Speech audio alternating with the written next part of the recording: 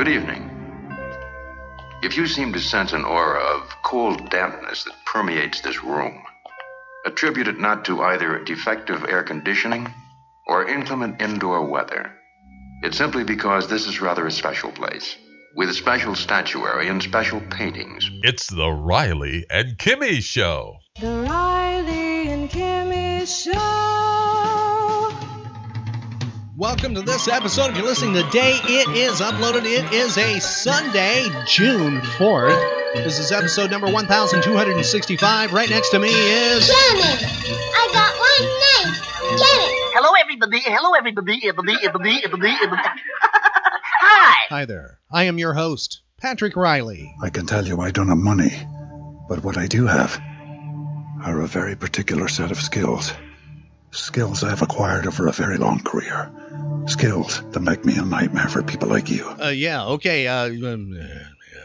Welcome to this episode. Kimmy, how are you on a Sunday morning? I'm doing fine. Well, it's before sunrise, and it's good to see you here all bright-eyed and bushy-tailed and ready to go. Mm-hmm. Now, Kimmy, one of the things I have to ask you is, are you getting ready to head out and about to some upcoming events that the Riley and Kimmy Show will be at? Well, yeah. Well, that's really cool. The Riley and Kimmy Show will be hitting the streets. We will be on the road real soon. On the road again. Just can't wait to get on the road again. The life I love is making music with my friends. And I can't wait to get on the road again. Be sure to check out our event page on our website at RileyandKimmy.com to find out where we will be next. It's constantly being updated. Matter of fact, the month of June, we're going to be at, quite a few locations, and it might even be more. Matter of fact, if you have an upcoming event, pop culture event in Florida, you would like the Riley and Kimmy Show to be part of and to promote, feel free to contact us right through our event page.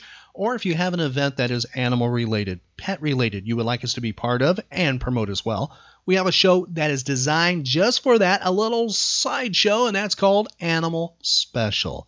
You can find the event page, also social media links, like for Facebook and other social media platforms like Twitter and Instagram and YouTube, right on our website with archived episodes and celebrity interviews and videos and so much more. What is our web address, Kimmy? RileyandKimmy.com.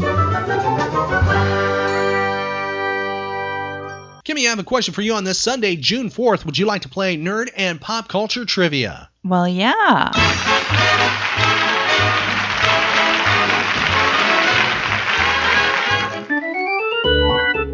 We'll be asking Kimmy some questions from the trivia timeline. The timeline has been adjusted. It is not linear. It is not chronological. So feel free to shout out answers to Kimmy.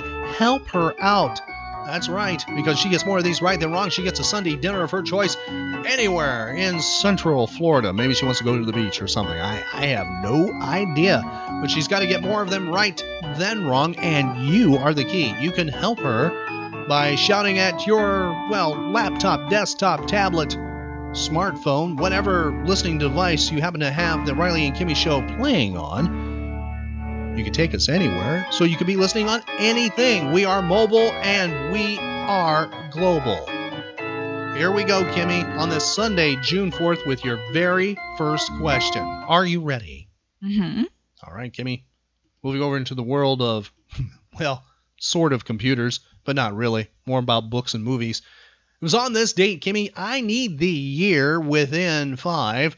Amazon.com announced that it had received more than 1 million orders for the book Harry Potter and the Order of the Phoenix. The release date was planned for June 21st. Now, what year did this happen within 5? Was that the very first? I'm not answering that.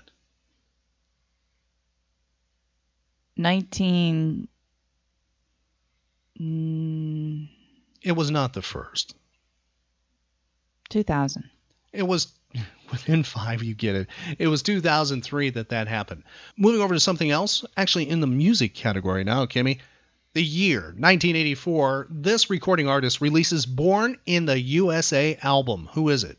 Bruce Springsteen. Do you have that in your collection? No. It was on this date, 1896, Henry Ford made a successful test drive of his new car in Detroit, Michigan. He called the vehicle Quadricycle. What do you think about that? You like quadricycle? Mm-mm. Yeah, it didn't stick, did it? No. No. Cars, you know why car is, right? Horseless carriage. And then they shortened carriage to car. That's where that comes from. It was on this date in 1931 the first rocket glider flight was made by William Swan in Atlantic City, New Jersey. I bet that was a hang on for dear life, don't you? Yeah. It was on this date the first shopping cart was introduced, Kimmy. This was in Oklahoma, where the very first shopping cart, or maybe you prefer buggy. I don't get that one, but it seems a lot of people call them buggy in Florida. Mm-hmm. When was the first, I'm going to call it shopping cart. When was the first shopping cart? When did it first come to be, Kimmy? We will give you let's be fair. Let's do it by decade, Kimmy. Was it? Are you ready? Mm-hmm. Was it the 1920s, the 1930s, the 1940s, or the 1950s? 1920s? It was 1939. The first buggy, or shopping cart, was created and introduced. Now, the shopping cart back then was actually a folding chair that had been mounted on wheels. Okay. It actually sounds like something your father would have created. Or MacGyver, one of the two. A folding chair mounted on wheels. Mm-hmm. I bet that was fun. Don't you? It was, well, think about it. It caught on. Somehow from, Oklahoma City, Oklahoma, that ended up, by the time, by the 60s or even the 50s, part of the 50s, you would start seeing shopping carts on TV shows. No, Kimmy and I were not around in the 1950s, but you'll watch some television shows where they head to the, what do they call it? They call it grocery store or the market or something like that, and you would see that. Aunt B never used one of those, though. She had a basket, usually. It was on this date in 1944, Leonidas Witherall was first heard. It was the first broadcast on Mutual Broadcast System, 1944. That was a detective kind of show. It was on this date in 1949, Cavalcade of Stars debuts on Dumont TV. Jackie Gleason is made host in 1950. And then eventually we have the Honeymooners. It was on this date in 1974, the Cleveland Indians had 10-cent beer night. Now, do you think that worked out? 10-cent beer night, Kimmy, in 1974. Do you think that worked out? Mm-hmm. Oh, yeah, it really worked. Now, due to the drunken and unruly fans, the Indians had to forfeit to the Texas Rangers. Oh, wow. That was 1974. I have never seen video or, film footage of this. Wow. I don't know if I want to, but yeah, 10-cent beer night just didn't exactly work. That was not a good idea. It was on this date in 1974. Sally Murphy became the first woman to qualify as an aviator in the United States Army. It was on this date in 1984 for the first time in 32 years. This golfer failed to make the cut for the U.S. Open Golf Tournament. Who is it, Kimmy? He was legendary. The year is 1984, and it's the first time in 32 years he fails to make the cut. Big name golfer. Arnold Palmer? Who yelled that out to you? Kimmy got that. The year 1984. This person's album is released and a title track becomes a big hit, Kimmy. Tell me the name of the recording artist. Here is your audio clue, okay? Mm-hmm. She's got thoughts, big dreams, and a big Mercedes sedan. What about this girl? She really wants to be in love with a man. She wants to be. Give me the name of the single, and then you have the album, and tell me the name of the recording artist. Glamorous Life That's correct. by Sheila E. That's correct. 1984. It was on this date, Kimmy, the United States Post Office announced that people preferred the younger Elvis stamp compared to the latter year stamp of Elvis. Tell me the year the younger Elvis was chosen within 5 years.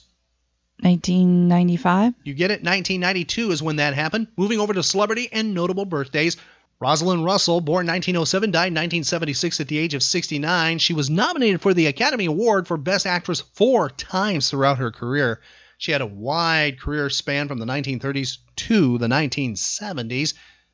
Moving over to somebody else, born on this date, 1924, Kimmy, known for a certain movie, and he was part of 2 TV shows. One very big for him, where he was a star in the 1970s. This is the TV show he was a star on. If you figure out the theme, you'll know who he is. Here's your clue.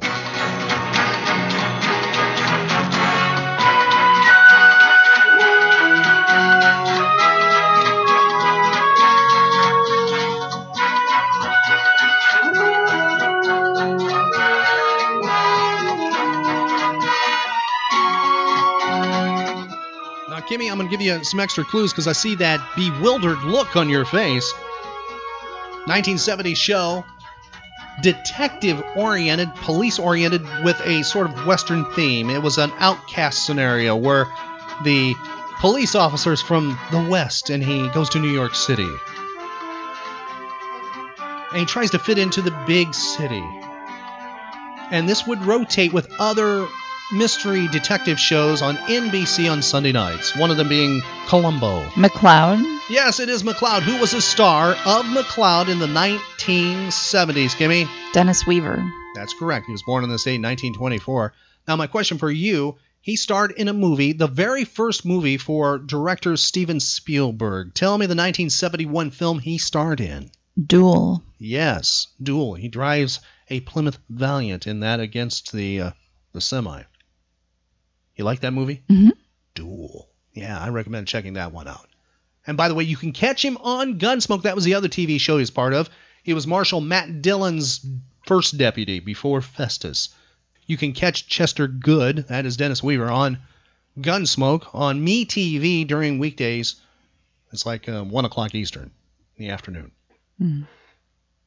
Next person, Kimmy, you actually, I think, attended a lecture by this person. If you will admit that here on the Riley and Kimmy Show, tell me how old this individual is. Dr. Ruth Westheimer, having a birthday. How old is Dr. Ruth today? She's still with us? I wouldn't be asking how old she is if she wasn't. Yes, she is still with us, Kimmy. Wow. Like 95? No, but you're close. She's 89 today. Really? Yes, she's one of those that kind of looked a little older than what they were always. Now, did you attend, am I correct, a lecture, an appearance of Dr. Ruth? Yes, I did. And how was that lecture, Kimmy? It was, well, I was in college. It's fun. Moving over to somebody else from the birthday list. It's Laura Dern's father. Tell me his name, Kimmy. Bruce Dern. Yes, how old is Bruce Dern within 5 years? 85. He's 81 today. Next person, Kimmy. Singer and actress. Now, she was a main cast member on the series Knots Landing from 1987 to 1993. But she was part of the Mamas and the Papas. Can you tell me who it is?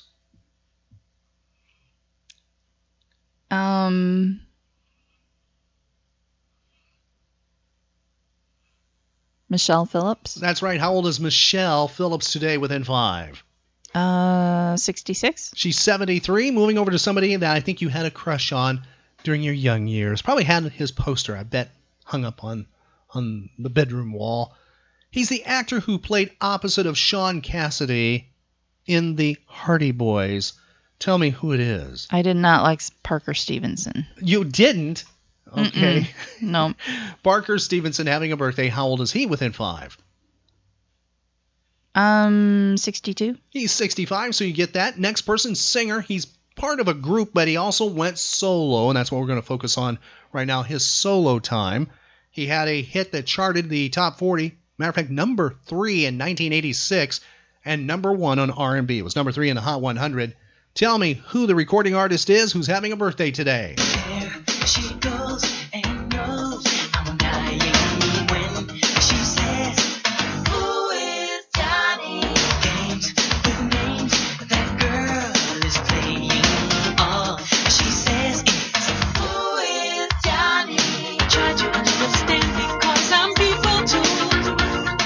Kimmy, who is that who had a hit in 1986? Who's Johnny?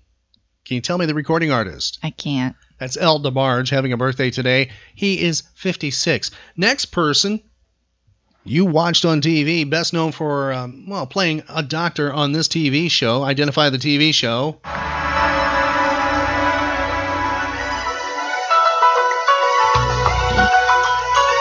ER.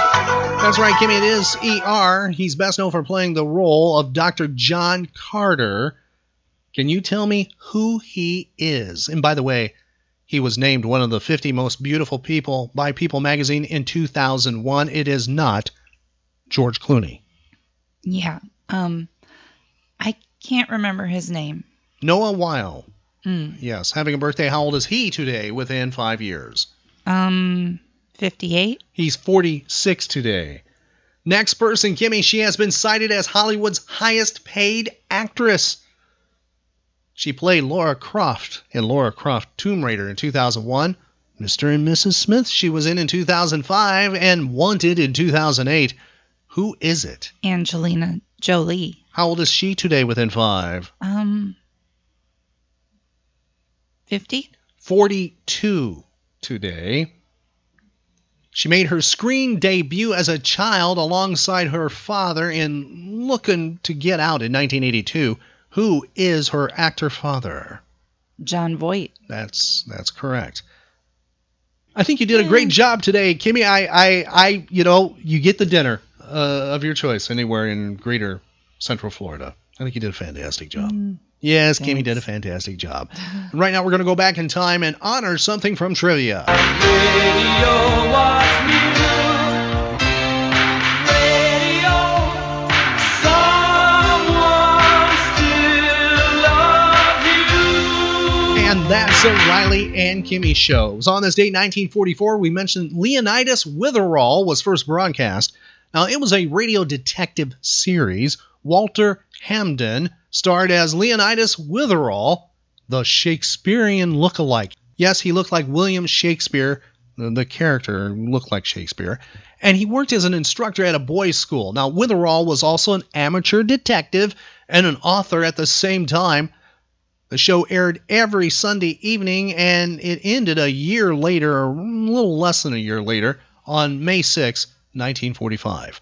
We have 3 examples of this. First one is Murder on the Train from 1944, followed by The Four Killers, and then the episode The Corpse Meets a Deadline from 1945. These are uninterrupted, back-to-back, safe for all ages, all ears. Little ears can hear this.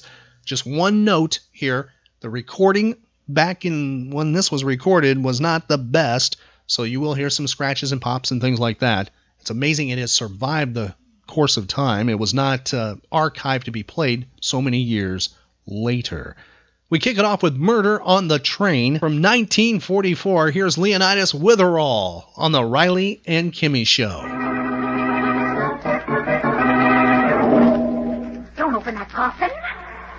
You know, there isn't just a dead body in there. There might also be... Oh, the lid's coming off. Now we can see inside.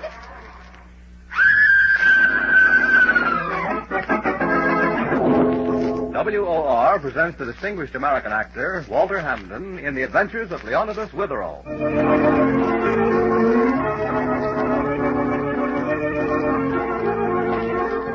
Leonidas Witherall's always getting mixed up in murder.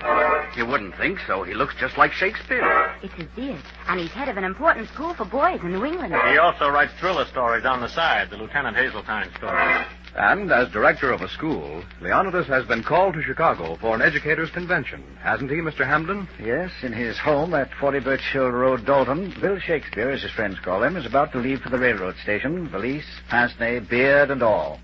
And he's to be accompanied by the neighborhood housekeeper, the indomitable Mrs. Mullet. Forget anything, Mr. Witherall? No, I remembered everything, Mrs. Mullet. How about you?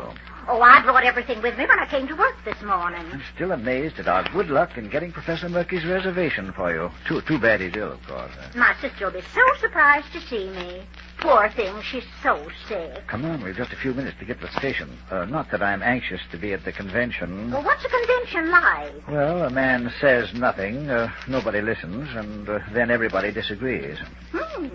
Must be interesting. Uh-huh. Your delegation using the whole car? No, just half of it. Shall we go? Train leaves at 4:20, and it's 4 o'clock now. I'll take all the baggage. Well, I can take these small things. Well, I hope there's some nice chummy folks in the train. Wonder who the other passengers will be. Well, Sparrow, where's the dough? I'll give it to you on the train, Danny. You've been stolen me, Sparrow. It's almost 5 weeks. This time it's the McCoy, Danny. You'll get it. When's the book going to be published? In about a month. Did you change the manuscript? No. Just the way I wrote it, huh? Just the way I wrote it, you mean? Yeah, you wrote it. Like Mahatma Gandhi, you wrote it. We went into that, Danny. Too many times. I got the manuscript. You stole it. Why'd you get so technical? I gave it to the publisher. Margie swore I wrote it. It's an open and shut case, ain't it? Margie double-crossed me. She knows it's my script. She helped me work on it. You using the same title for the book? Sure. The Big Shot. That's it. The Big Shot. It's a very hot piece of literature, Danny. When the great guy himself gets a look at that book, he's liable to blow his top. Yeah. Or yours. I'm taking that chance. It's worth it to get back at him.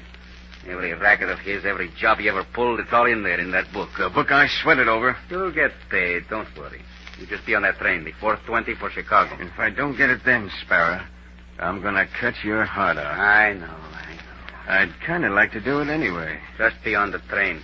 You'll get the payoff there. So long. You'll get the payoff, all right. The final payoff.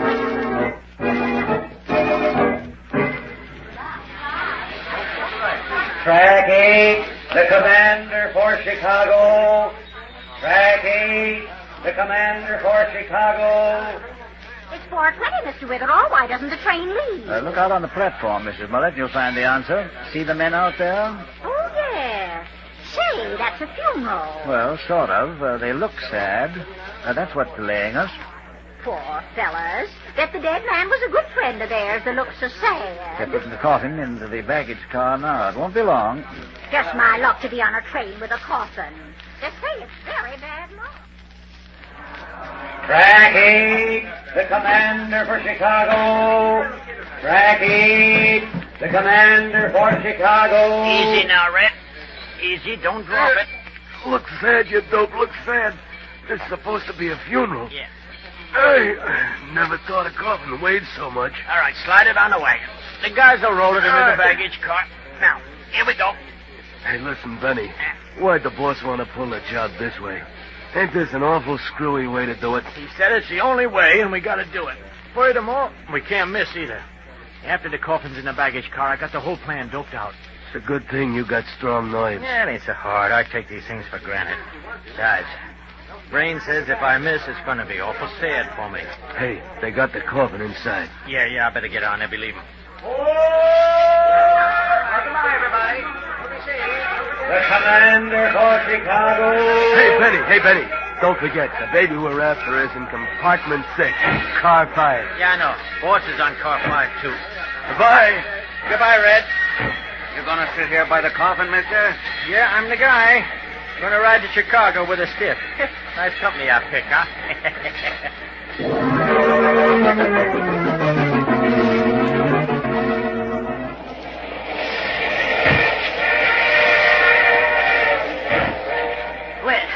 If you've any time free from the convention in Chicago, Mr. Witherell, just drop over and see my collection. Finest butterfly collection in the Middle West. Yes, Mr. Lear, I'll be all aflutter to see it.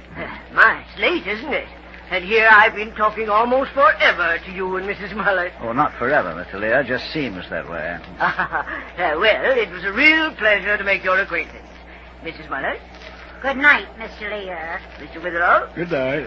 I'm going back to the observation car. I always take 10 deep breaths of pure air before I go to bed. Huh? Puts new oxygen in the lungs. See you in the morning. Help you with your compartment, sir? Yes, Porter, thank you. Well, I'd better be going to my compartment, too. I'll be in number 4, you know. Then there's the one next door to here. That's 6. This one's number 8, isn't it? That's right, ma'am. Now, come on. I'll make up number 4, ma'am. Be back soon. Listen, Mr. Witherall. You hear them next door in number 6? Why, they're arguing so loud, comes right through the wall. Okay, so I double-crossed you, so what? You low-down rat. Evidently, they're not honeymooners. Go on, tell the police. You wouldn't get the first base. The big shot's going to be printed. I'm the guy that wrote it as far as everybody's concerned, and you're just a nuisance. Now, what can you do about that? I gave up Danny on account of you. I helped him work on the book. Then I stepped all over him and swore you wrote it. And why? Because you said you and I was going places together. You gave official testimony. You can't perjure yourself. You were up a tree, and I got you there. So what? Danny's on this train. Did you know that? Sure, I told him to be here. Told him I'd pay off. But me, I don't get a nickel. Not a cent. Besides, quit chasing me around. You annoy me. You don't really mean that. You used to like me so much. Embarrassing. We better stop eavesdropping, Mrs. Mullet. Why, not in your life. Just when it's getting interesting. Let go of me. You're getting that cheap powder all over my shoulders. Don't you feel like kissing me goodnight? Get out. You make me sick. You don't want no part of me, huh? I get no money, no nothing. Okay. We'll see who wins the last round. Oh, hang up, will you? I want to go to bed. When I get finished with you, they'll put you to bed with a shovel. Mrs. Mullet, that's hardly the sort of idyllic conversation to make a nice lullaby. Well, I suppose you're right. Well, good night, Mr. Witherall. Good night, Mrs. Mullet. See you in the morning. I don't like this train at all. People threatening each other. Then back there in that baggage car, that coffin. I can feel something horrible's going to happen. Something that'd freeze your blood in your veins. Tut, tut. Good night, Mr. Witherall. Pleasant dreams. Good night.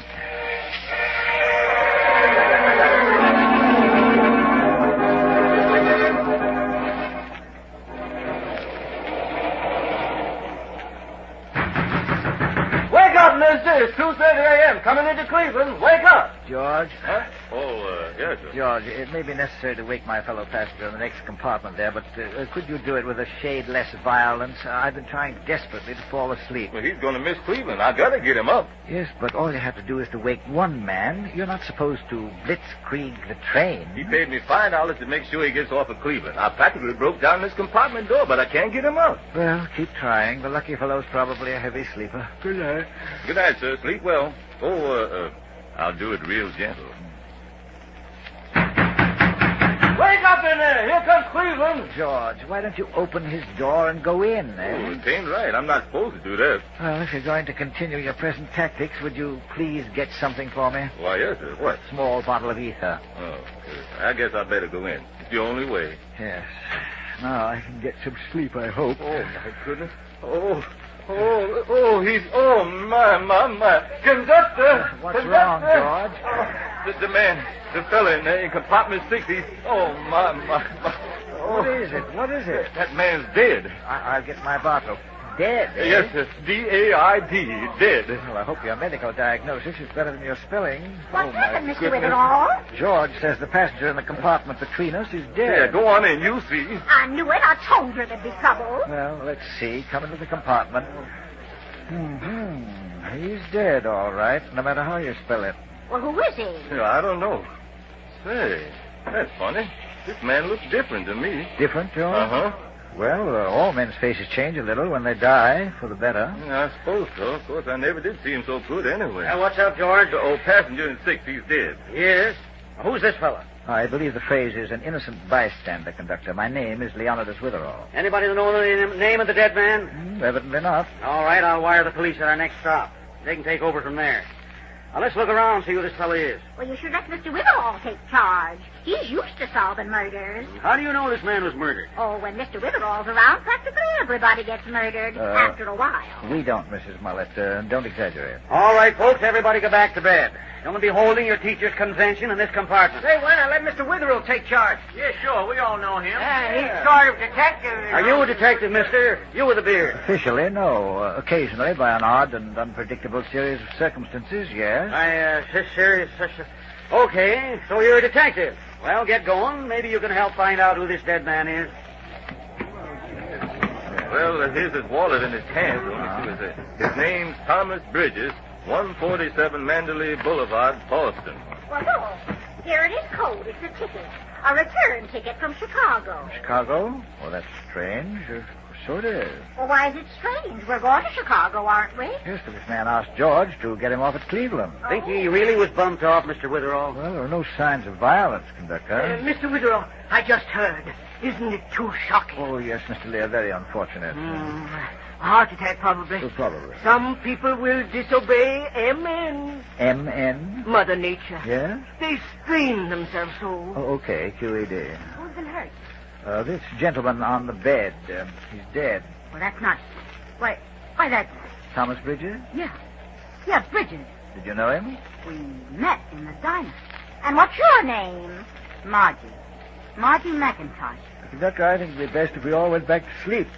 When the police come, we can find out exactly what's happened. Good idea. Well, pleasant dreams. Oh, excuse me, but could you tell me what's happened? Hey, what are you poking around for, mister? I'm a writer. I sometimes do newspaper work. My name's Randolph. Stanley Randolph. Man named Bridges just kicked off. Oh, I see. Well, look, could I just take a look and see... Did you say his name was Bridges? That's right. We'll tell you if anything exciting develops after the police arrive, Mr. Randolph. Well, I'd appreciate it. I'm down car 12.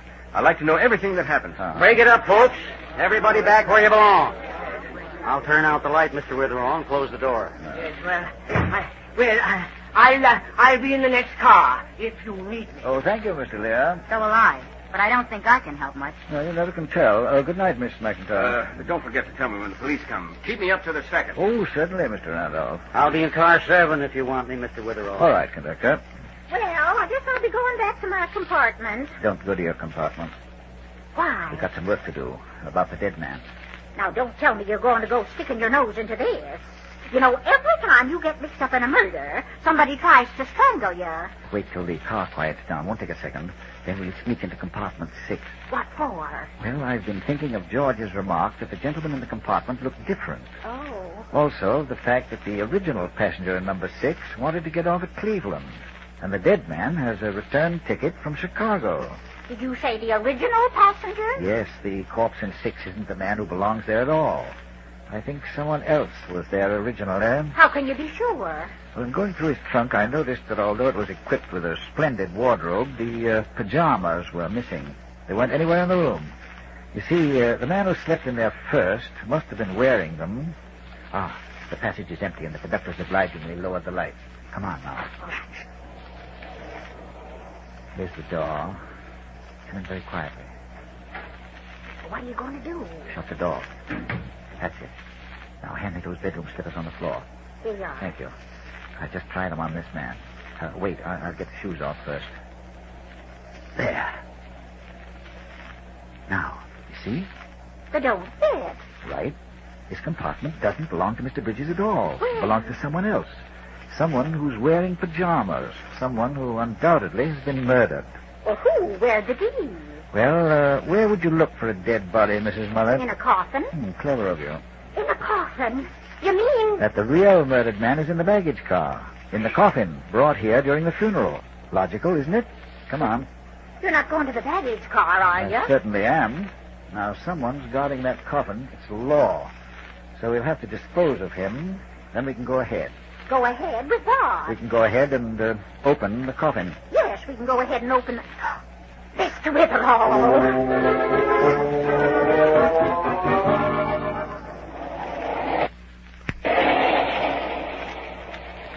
See? Peek through this little glass in the door. The man's in there, sitting right beside the coffin. Miss Mullet, I'll speak to him, and you stand casually beside him.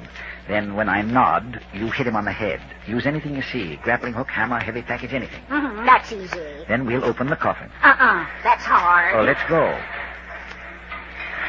I'll open the door. Hello. Hello. Hey. Don't I know you? Yeah. No. Yeah, you look like, what's the name of that bird? Not Bird, Bard. Shakespeare. Yeah, that's the bird. Then you're acquainted with him, eh? Oh, sure. Not personal. I read 2 of his plays, Romeo and Juliet. 2? Who's the dame? What's that? Mrs. Mullet, meet, what's the bird? Huh? Oh, my name's Benny. Hiya. Hey, what are you two doing back here? Oh, we got restless, walked through the train, and found ourselves back here. Oh, guarding that coffin, eh, Benny? Yeah. Why don't you sit down on the 6-foot bungalow there and we'll split the breeze. You know, I got a great acquaintance with the works of Shakespeare. A lot of his stuff's been dramatized, you know. You don't say. Yeah, I know all about it. All about his tragedies and comedies and errors. Say, anything happened tonight while you were watching the coffin, Benny? Huh? Nah. Well, anyone speak to you tonight? Any strangers? Yeah, I don't know any. I just squat here watching after my boyfriend in that fine overcoat. No. Had a nice idea for him, too. You know what? I wanted to put one of them pretty flower horseshoes on the box. You know, the ones that say success. Benny, there's been a murder on this train. Kind of a nut. What? And I'm investigating it. You are? And You are? You're very much in the way. Now, Mrs. Mullet. I'll get him. Tell you, Midsummer Night's Dream. I'll hide, Benny, behind these mail bags. Here, I'll help you. Fine. Now I'll take this grappling hook and get at that coffin. Do you have to do that? It's no time to be nervous. Got this side up. Now, the other. Certainly nailed this down hard. Oh, it's very bad luck to open a coffin. There's no telling what's inside. Are you sure you have to do that? Now I can pick up the whole lid. Ready, Mrs. Mullet? Well, I'm as ready as I ever will be. Don't behave so foolishly. Coffin's been opened before. Body snatchers do it regular. Well, not when I was around. So here goes. Why, it's a man in pajamas. And he's been stabbed. Just as I thought. Someone stabbed this man during the middle of the night. And then exchanged his dead body for the corpse in his coffin. They switched it, you see, with Bridges' body. But why would they do that? Cover up. This chap, whoever he is, would disappear completely, you see. He was last seen boarding this train and then vanished as if by magic. By the time his friends or relatives discovered anything was wrong, he would have been buried in this coffin. Well, what would happen to Bridges? Well, I'm sure Mr. Bridges was selected because he's the type of man nobody would be looking for. Oh. Bridges' death would be discovered by the coroner as a heart attack, which it probably was. And that would clear the killer completely, you see. Now, our first problem is, who is this man? And secondly, who played checkers with the two cadavers? I'll bet that Benny over there knows. Then we'd better revive him. Wait. Look down the corridor. What? Someone's coming. It's that newspaper man, Danny Randolph. Quick, hide behind these mail sacks. Duck behind here with me. All right. Is this all right? You think they can see us? No, this is fine. You see the open coffin? That's just what I want.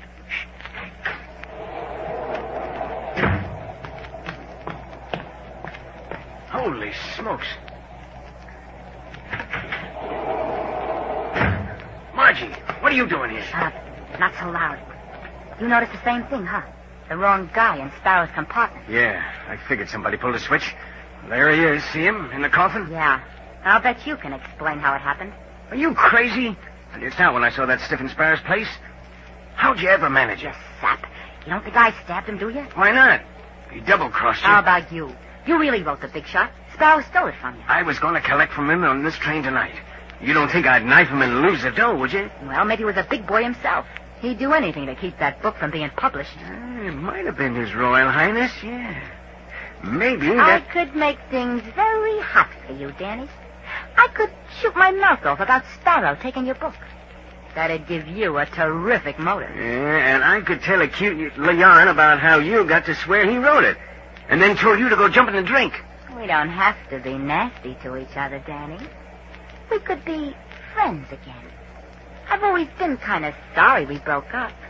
Haven't you? First you had me, and then you cashed me in for Sparrow. Now he's gone, you figure you'll take me back. You're a high-class twist, ain't you? I'll keep quiet. We can take up where we left off. Yeah, sure. I could trust you. Wanna kiss and make up? So you can get the dough from the book, huh?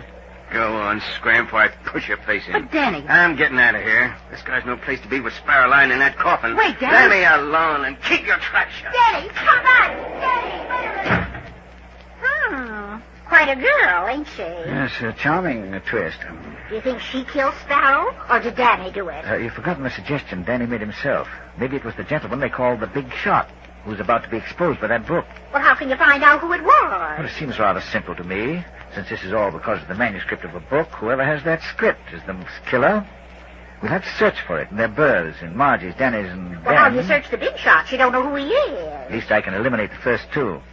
Mrs. Mullet, how's your scream these days? Well, after seeing you open that coffin, should be very good.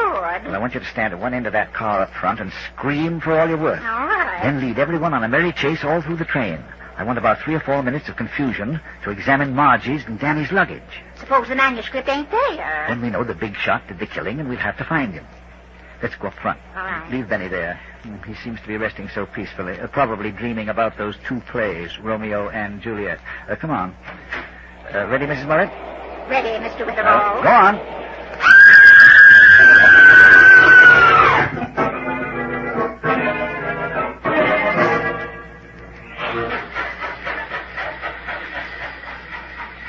Well, it kept them all chasing me for 5 minutes. You find the manuscript, Mr. Witherall? Yes, I did, and I left it where I found it, too. Who had it? It was in... Here's the station, Mr. Witherall. Police will come on. We can get to the bottom of this now. I'm so glad the police are here. I was getting so upset. Yes, I imagine this has been quite a strain for you, Miss Trace. Huh? Beg pardon, Miss McIntosh. What do you mean? Cops will be coming on now, huh? Yeah, Mr. Randolph. Everybody stay right here. Oh, I'm so glad we'll know if anything suspicious is going on. I couldn't sleep thinking about this, couldn't sleep at all. And that's so bad. Suspense causes an unfavorable glandular reaction. Page Mother Nature, Mr. Lear. Oh, my head. I ought to have a doctor. I ought to insult a physician. Why, Benny. Ah, there you are, huh? Hey, listen, what's the idea of We were just going to discuss the whole problem, Benny. I see down by the end of the car there that the police have arrived. Police? Yeah. Come on down here, officer. Okay.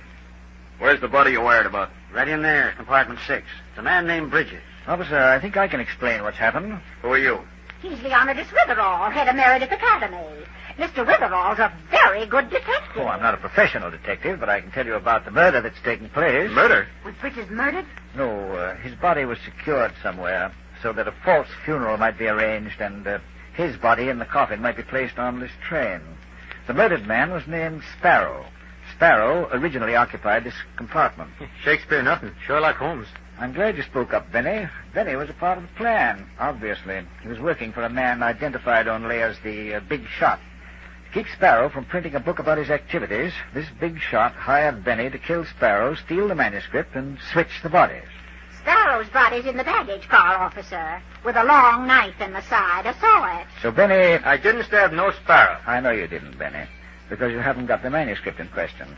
I found the script in the real murderer's luggage. Whose luggage was it? When Benny arrived at compartment 6, someone had already put a knife into Sparrow, but Benny, faithfully executing his orders, switched the bodies anyway. Where'd you find the manuscript? Now, Benny's error helped the murderer considerably. Sparrow had disappeared. No one would ever know where he'd gone. Come on. Where'd you find the script? Now, that's the key to the whole problem, isn't it, Margie?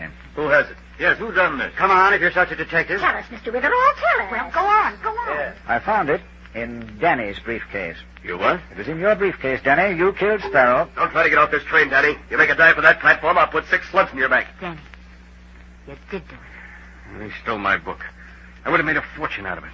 And tonight, in his compartment, he wouldn't pay off. We had a fight. Well, there was a knife on the table. We both went for it. And I won. That's all. I risked my life to write that book. I wouldn't let any man live who took it away from me. And least of all, Sparrow, the skunk. Sparrow the skunk? Oh, your biological background is deplorable, Danny, deplorable. We'll take both bodies off. You come with me, Danny. Well, Mr. Witherall, that was excellent. Excellent. You've a brilliant mind. You must lead a very clean, healthful life. Yes, Mr. Lear. And I wish you did, too. What do you mean? Mr. Lear, when I saw the manuscript in Danny's briefcase, I glanced for a second at a few pages. I learned who this national criminal is. The Big Shot. The man who hired Benny and arranged the funeral. You sneaking, crummy busybody. It was, this guy. It was Mr. Lear. This nice little man with the butterflies. Yes, this nice little man is the Big Shot. You'd better take him with you, too, officer. Another crook. Boy, it's going to take a lot of blue points to get all these people out of the can. All right, let's go, Danny. Come on, you. I'm coming. Quit shoving, copper. I can walk on my own. No, conductor, I think we can continue on our way to Chicago and the convention. It'll seem so anticlimactic now, I suppose. Everybody go back to your berths.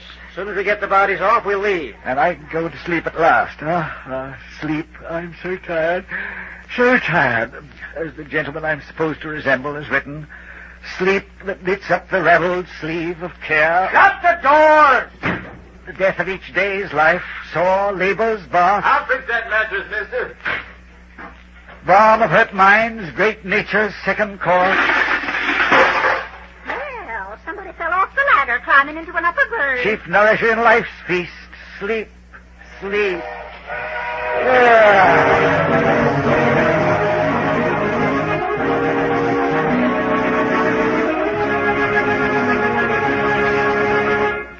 WOR has presented the distinguished American actor Walter Hamden in The Adventures of Leonidas Witherall.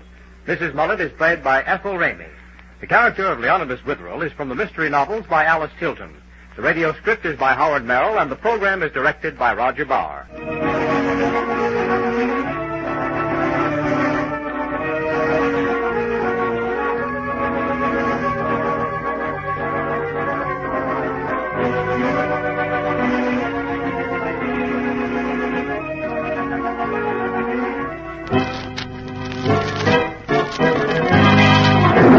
Keep your eyes on the screen, gentlemen. This is a marvelous action shot of that run for a touchdown. Here it comes. Turn on the lights. Quickly, turn on the lights. Stop the picture. It's the man in front of me. He's been stabbed.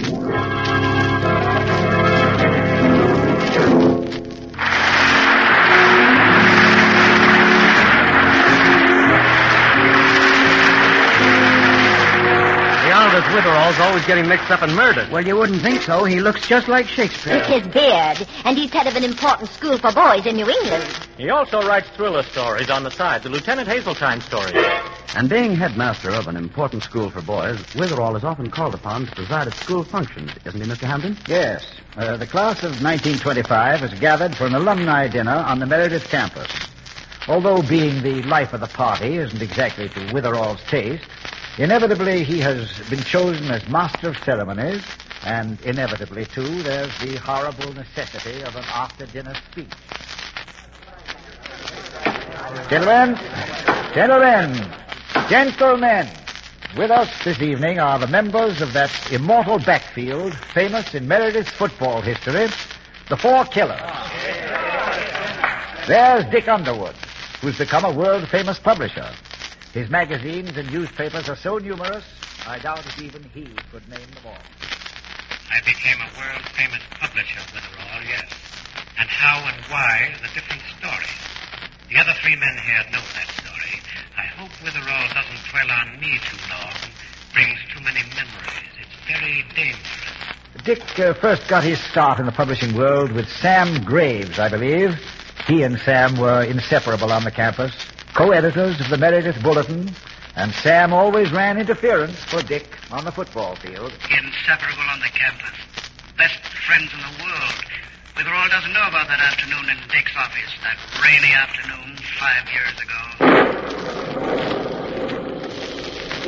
Get out, Sam. Get out before I have you thrown out. You'll see me, Dick. You'll sit right there at that fancy desk of yours and keep your mouth shut while I tell you something. I know just what you want to say. You've had a dirty deal. But what of it? You want me to sing hearts and flowers? No, I just want to tell you that when you forced me out of this juicy business of yours, I knew exactly what you were doing. I knew what was going on, but I needed the money, so I had to sell my stock to you. Is that all that's on your mind? I built every magazine you own.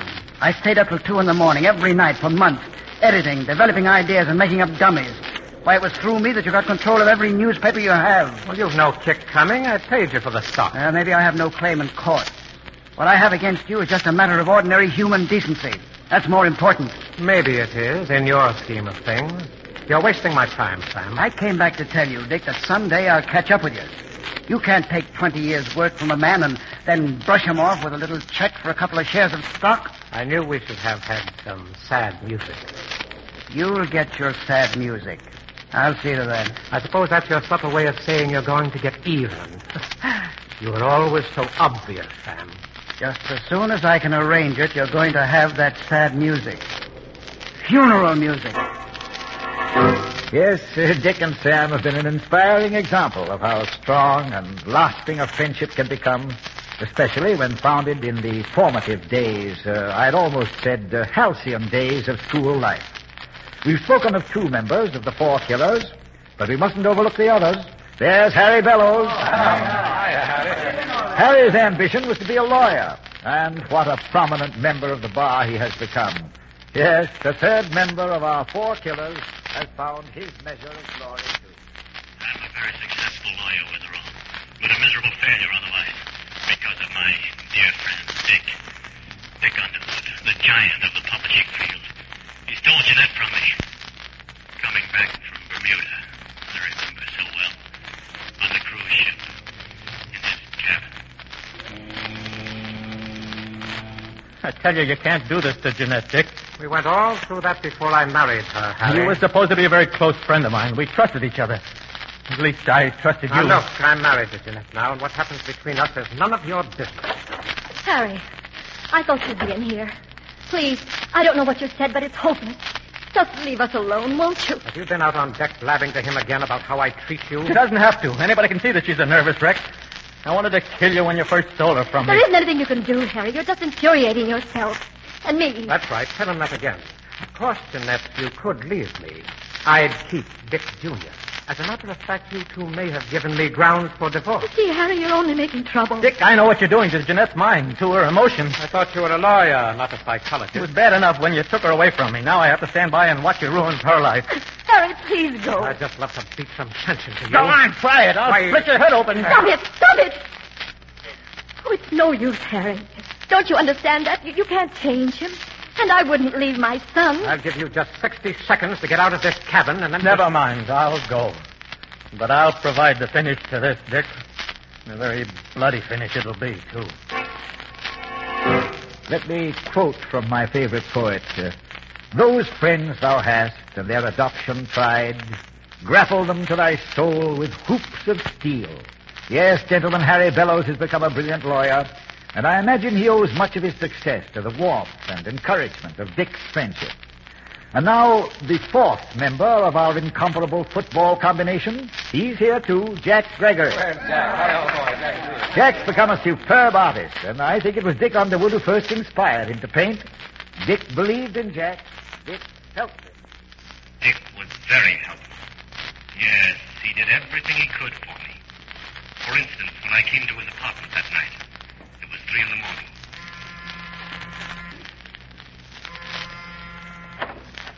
Dick, I'm awfully sorry to bust in like this. I know it's terribly late, but this is so important. What's the matter? You in trouble? It's my brother. May I come in? Yes, come in. You've met Tommy, haven't you? Yeah, I think so. About 17, isn't he? That's right. Our parents died when we were very young. I've had to work. I never had the chance to, well, sort of look after Tommy. You didn't come here at 3 o'clock in the morning to tell me your family history, did you? Give me a chance, won't you? Go on. Well, Tommy's kind of a wild kid now. Come on.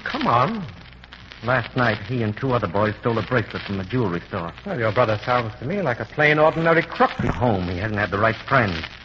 A kid his age gets involved so easily. The gang would probably call him yellow if he didn't go with them on a job like that. What of it? What'd you come here for? I need money. Oh. The jeweler said he wouldn't prosecute if we pay for the broken window, a new lock, and give him cash for his insurance. The rate will go up, you see. Well? Well, I'm not working now. I used my last cent to pay the rent. The whole thing comes to $100. Would you give it to me, Dick? I've got a swell possibility, a job that's coming up next month. Next month? You might not get a job for a year. We're in a depression, you know. $100 wouldn't mean a thing to you, Dick. But it'd keep my brother out of jail. Sorry, Jack, your credit isn't very good. I never thought you'd put it to me on a business basis. Well, you're asking for money, aren't you? That's business. You're not working. Probably won't get a job for a long time. I'm trying every day. Looks like a bad investment. You mean a boy's life is either a good cash investment or it isn't? Is that what you want to say? Now, please, let's not go into abstractions. You're asking for a loan, and I'm turning you down. If my brother gets locked up, he's through. He's licked. That's his business. Haven't you asked your other friends? Somebody maybe who's a little more sentimental? Most of my friends are broke. The loan companies turned me down because I'm unemployed. Mm-hmm. Well, I'm not going to risk good money just because your brother's a crazy kid without enough sense to keep out of trouble. The answer is no. All right. I won't beg. Well, I'm going to bed. Dick, how about half of it? Would you give me a start, give me a chance? Say $50? If I wanted to risk 50, I'd risk 100. Good night, Jack. You'll forget about this in a few minutes. But I won't. I'll remember it as long as I live. And if my brother goes to jail, Dick, and comes out the way I think he will, you'll pay for it, all right. The hard way. Yes, Jack probably owes a lot to Dick Underwood. And Dick, in his turn, was inspired by Jack to dare and to do. I think the magnificent friendship between all the 4 killers is a symbol of the whole class of 25. Of course, while these 4 men were in the spotlight, we all know one other gentleman was in large part responsible for their brilliant record on the football field. Yes, in every game they played, they were supported by that sturdy tackle, Curly Foster. Curly, how are you, Curly? Curly Foster is the eminent Dr. Foster now. But I'll wager the good doctor hasn't forgotten the old days here at Meredith, the days of his comradeship with Dick Underwood. I haven't forgotten Meredith, no. Because it was here that Dick learned to despise me. Here that he planned his vengeance, a vengeance I didn't know about or expect until after I finished my internship. Then, that night in the executive office of the hospital... Dick. Dick, wait a minute. I want to talk to you. Oh, hello, Curly. What's on your mind? Sit down. I've been trying to reach you all week. Look, I have a dinner engagement. It'll keep. This won't take long. Well, what is it? Last Friday, I was dropped out of research. Oh, really? Oh, what a shame.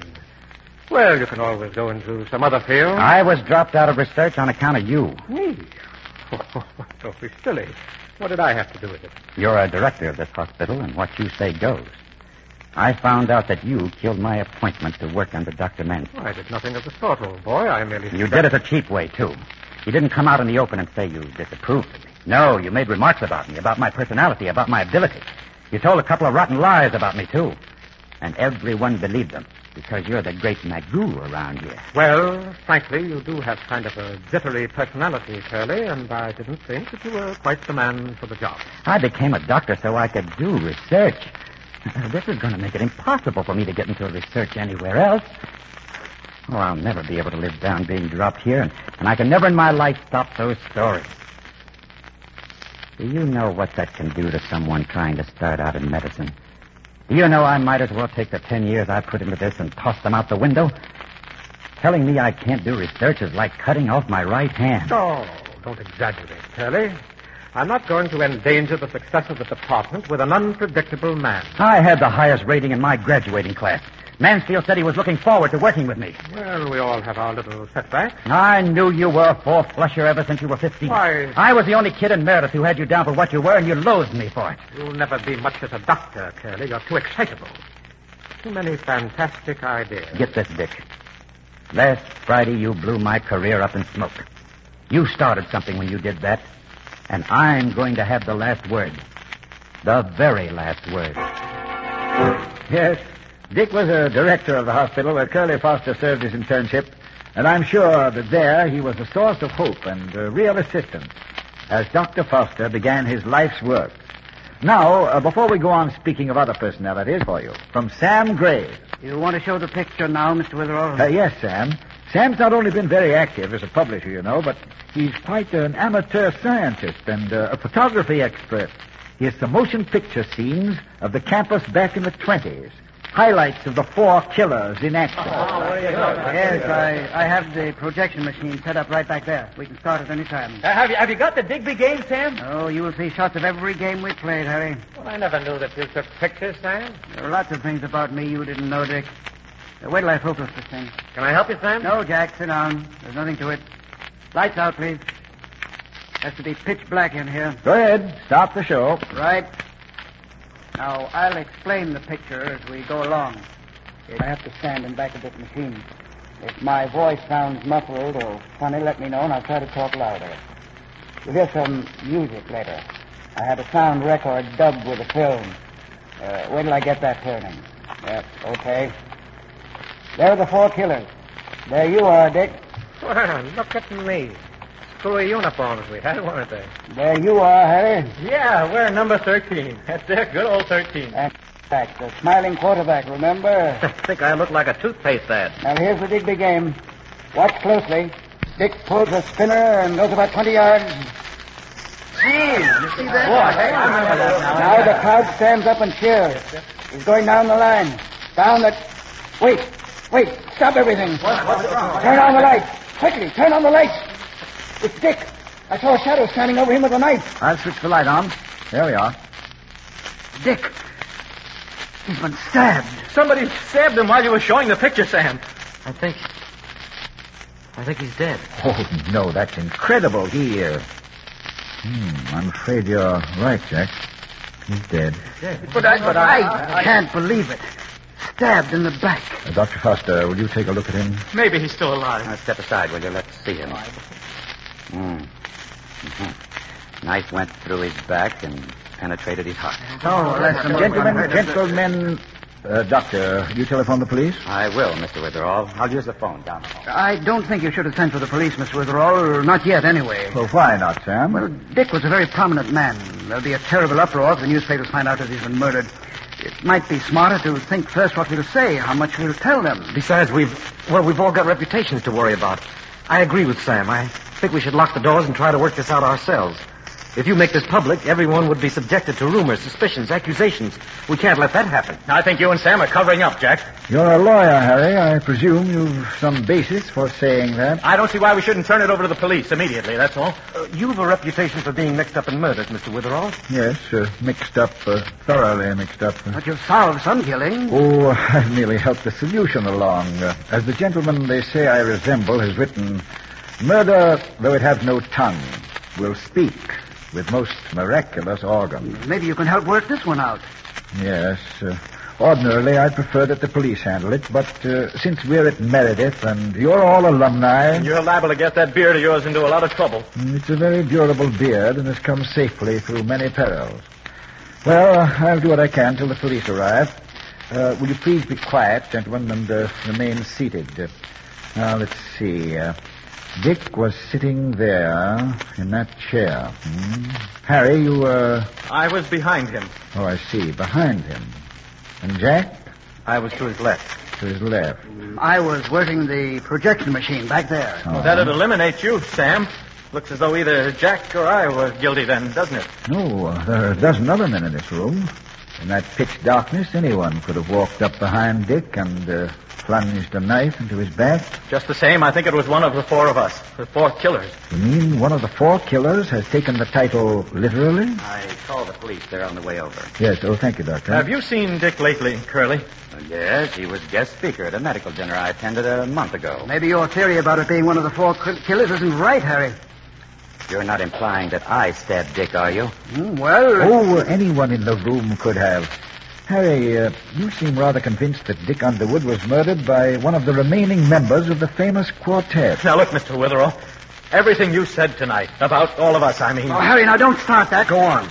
I don't think anything should be concealed now. All right, the four of us, Dick, Sam, and Jack, and myself, we weren't the happy little group you described. Not at all. We hated Dick. And I thought I'd made such a moving speech. However, let us see if murder will find its tongue and speak. I'm a lawyer, Mr. Witherall. I know just how much can be brought out by questioning. I don't see any point in everyone's being coy. I despise Dick because he took away the girl I loved and married her, and then made her miserable. Jeanette, that's Dick's wife. She's in the sanitarium now. Nervous breakdown, they call it. You seem to be working yourself up to breakdown. Well, wouldn't you be in my place? Now, besides Jeanette, there's the fact that you may accuse me of murder. You specialize in worrying about things before they happen? Why are the two of you so quiet? You hiding something? I have nothing to hide. I'll tell my story. Good. Witherall, if we go on, we'll reveal some mighty unpleasant things. Yes. You were saying, Jack... Dick turned me down when I wanted money to keep my brother out of prison. He could have spared it easily. My brother died a year later in jail. I'm a contradictory remark. I swore I'd kill Dick for that. I'm glad he died. And I'm sorry I didn't have the honor of getting him out of the way. It seems Dick was even more attractive than I pictured him. Both of you wanted to kill him, eh? Go on, Sam. Go on. You haven't spoken yet. I don't intend to. I'll talk when I'm questioned by the authorities. Listen, you. If you've got something to say, get it over with. We want to know who killed Dick, and we want to know fast. Go on, Sam. Or shall I tell some of the story myself about how you worked for 20 years for Dick, and then he chiseled you a third motive, huh? We're moving toward our objective faster than the four of you on the gridiron. Too fast, perhaps. Sam, I was thinking we should first show that film again. What is it? Oh, there's no sense to that. You want us to turn out the lights and give the killer another chance to murder somebody? Why, I imagine the killer was after Dick. I don't think he's going to repeat the performance unless, of course, he was so dazzled by his first job that he feels obliged to provide an encore. Why do you insist on showing the film again? I'll only have to rewind it and go through a rigmarole. I want to see the film again because of something curious. What's that? While you were talking, Sam, in the dark, explaining the pictures, I heard a ticking sound. Well, what of it? Well, when the lights went on, I noticed there isn't any clock in this room. Oh, I don't want to run through that film again. It's a silly nuisance. Sam, run the film again. You don't think I had anything to do with the murder, do you? Why, I was standing in back of the projector. You heard me talking every second while that film was on. Run the film and stop stalling. Just because somebody heard ticking... I'm going to examine the film eventually. You might as well clear it up now. I'll put it on if he won't. All right, okay, I'll rewind it. Grease and dust all over my hands fooling with this gadget. You think that idea you have will lead us to the killer, Mr. Witherall? You? I mean, when the lights go out and we see the film, since you seem to be on his trail, whoever killed Dick's liable to have a go at you. A go at me? Well, I'll have to take that chance. Well, all right, the film's ready. I'm not going to run the whole business again, just the first part. Sam, I'd appreciate it if you would run the entire sequence just as it appeared when Dick Underwood was stabbed. Okay. Lights out. Now, here goes. There are the 4 killers. There we are. There you are, Dick. Dick? There you are. You crazy, Sam? What'd you say that for? Dick's lying there dead. There you are, Dick. There you are, Dick. What's wrong with you, There Sam? you are, What are you Dick. talking that way for? The sound record is stuck, gentlemen, just as the film is. The sound record? Yes, if you turn on the lights, I can explain. Rotten luck, eh, Sam? To have planned your murder so successfully, so carefully, only to have the sound record stick. Sam killed Dick? I'll find the light switch. Wait. Here we are. Look at Sam. Look! Slumped over the machine. He's been stabbed. He's dead. Yes, the murderer did provide an encore. Oh, but look. It's Dick. I saw a shadow standing. It's Dick. I saw a shadow standing. It's Dick. I saw a shadow standing. Sam's dead, but I still hear his voice. I saw Turn a off shadow the film. standing. Stop the I saw soundtrack. it. Doctor, same story? Same story. Stabbed in the back, knife penetrated the heart. Died in a split second. Seems to be the work of a pretty trained hand. Will you either accuse me directly or stop making remarks at my expense? How could Sam keep on talking after he died? Well, he was a very clever amateur scientist, remember? It's obvious he recorded his description of the film on that soundtrack. He had a double track, you see. One that would seem innocent enough when played. And the other was a recording he made of his own voice. He thought that would give him a perfect excuse. He could say he was standing by the machine talking, while actually he was creeping in the dark toward Dick to stab him. He had it all planned, you see, even to the point of discovering the murder he'd just committed. I'll turn on the sound. Listen to the dead man speak. It's Dick. I saw a shadow standing over him with a knife. It's Dick. See? What was that ticking noise? Oh, it happens very often. He made his record in a room where there was a clock, but he didn't notice it. He even went to the trouble of apologizing for what might seem to be a strange voice quality. Do you remember that? All that work, and he never got to kill Dick anyway. Or did he? No, confound it, I was wrong. Sam's elaborate mechanism took me up a blind alley. I seem to have been the true expert. I avoided the small errors as I swept on to the grand fallacy. Evidently, Sam started toward Dick, but reached him too late. The real murderer who killed both of these men got there first. And who is the real murderer? Well, when Sam was behind Dick, he bumped into the killer. Couldn't see him, of course, but he could touch him in the dark. Then the killer, knowing Sam had spotted him, took advantage of our second showing of the film to silence poor Sam. Gentlemen, I have a rather strange request to make. What do you want? Would you all remove your coats and pass them to me? We'll cooperate any way we can. Here's mine. Thank you, Doctor. Is this another tremendous idea like showing the film again? Another blind alley? I'd appreciate your coat, Harry. Well, all right. Here. Here's mine. Jack? Here's mine. All right, take them. Now, that'll do nicely, gentlemen. What are you looking for? Yes, what's the idea? Well, if you look at the late Sam's hands, they're grimy, as he said, soiled, covered with grease and dust from operating the projector. It occurred to me, if he did touch the murderer in the dark, groping toward Dick, there'd be a spot on the murderer's coat from Sam's hand. Did you find a spot on someone's coat? Yes, I did. On someone. On whose? The answer to that question. Okay. Who put in that call? I did.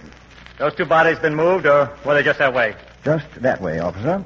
Everybody in the room was around when they were stabbed? Yes. Okay. I got hold of Sergeant McCobble. He'll be here in a few minutes. Then we'll start the investigation. You don't have to. Mr. Witherall knows who committed the murder. Yes. Tell us, Mr. Witherall. On whose coat did you find the spot? Jack, yours. On Jack's. Mm-hmm. Watch him, officer. Officer, you've two dead bodies and the murderer. Rather a well-tied package, eh? Stay where you are, you. I'm not going to try to escape or even alibi for what I did.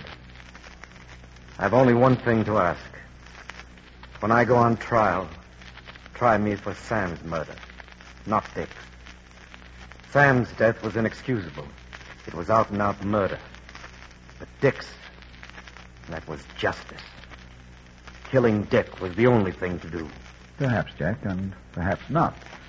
For to quote the bearded poet I resemble, if to do were as easy as to know what were good to do, chapels had been churches, and poor men's cottages, princes' palaces. Merchant of Venice. Act 1, Scene 2. Correct, officer. What line? Line? Number 13. Here, officer, take my gavel. You're going to preside at the dinner. Where are you going? To walk your beat.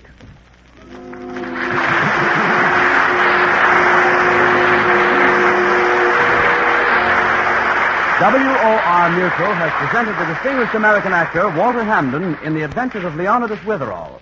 The character of Leonidas Witherall is from the mystery novels by Alice Tilton. The radio script is by Howard Merrill, and the program is directed by Roger Bauer.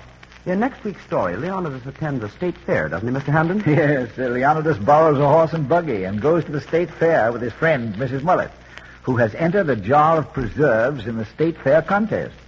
Of course, at the fair, Witherall can't resist the shooting gallery. Okay, step up. Every man his own commando. 10 shots per quarter.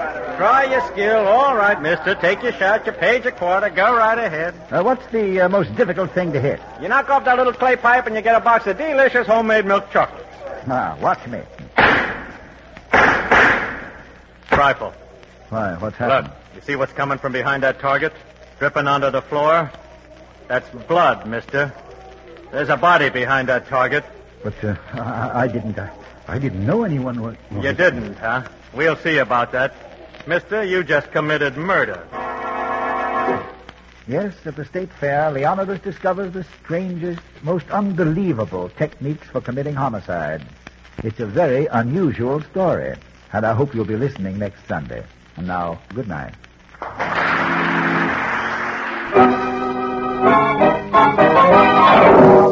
Thanks for everything, boss. Maybe I can repay the favor sometime. Maybe I can do something for you, like cutting your throat. Tonight's adventure, The Corpse Meets a Deadline. Leonidas Witherall is the New England schoolmaster who looks like Shakespeare and is always getting mixed up in murders. At the moment, Mr. Witherall has gone to the city desk of the Dalton Herald. It's a very urgent mission on behalf of his housekeeper, Mrs. Mullet. And Leonidas, along with Mrs. M., is explaining it to the Herald's editor, Mr. Forrest. You see, Forrest... yes, Leonidas? Mrs. Mullet here is... what's your title, Mrs. Mullet? I'm Director of Public Relations for the Dalton's Ladies' Aid and Get-Together Society, early Wednesday afternoon group, Section 2. Leaving on track 7? And our group's holding a special meeting tomorrow. They're having a guest lecturer, Forrest. Oh, really? Who is it? We're having Mrs. Hildegard Fish, who wrote South American Question Mark and Balkan Riddle. She's going to speak on Russia. What does it mean? Completely baffled, isn't she? And you want us to mention it in the Herald, huh? Mention it? Well, if you could eliminate the news about General Eisenhower and General Patton and just turn, say, 10 columns over to Mrs. Mullet's group, Forrest. Aside Dr. and Mrs. Fish were having an election and our spring tea dance. Going to be a big day. All right, Mrs. Mullet. We'll see that you get all the space you deserve. How's that, Mrs. Mullet? I told you we could persuade Mr. Forrest. Persuade him? Why, he should be glad. I'm giving him a scoop. Oh, I am, Mrs. Mullet. We don't often get a break like this. There you are, Forrest. Mr. Bennett. Hello, Mr. Bennett. How do you, Forrest, Bennett? you're a stupid, irresponsible, cheap, yellow journalist. Now, look, Bennett, all I did... Look at this paper of yours. Look at that picture. On the front page, too. I told you not to print that horrible picture of my daughter. There's no harm in that. Running this picture of that rotten gambling den with all those crooks, and there at the table, my daughter. I can't help it if your daughter visits gambling joints, Bennett. The girl's just 18 years old. She went out on a date. She's no idea where they were going. Just the same, she was there. She wanted to leave the minute they got to that evil, iniquitous But place. she didn't leave. The cops came in and our man got the picture. It's not our fault that she's in it. Well, Forrest, I told you yesterday not to print it. Sorry, Bennett.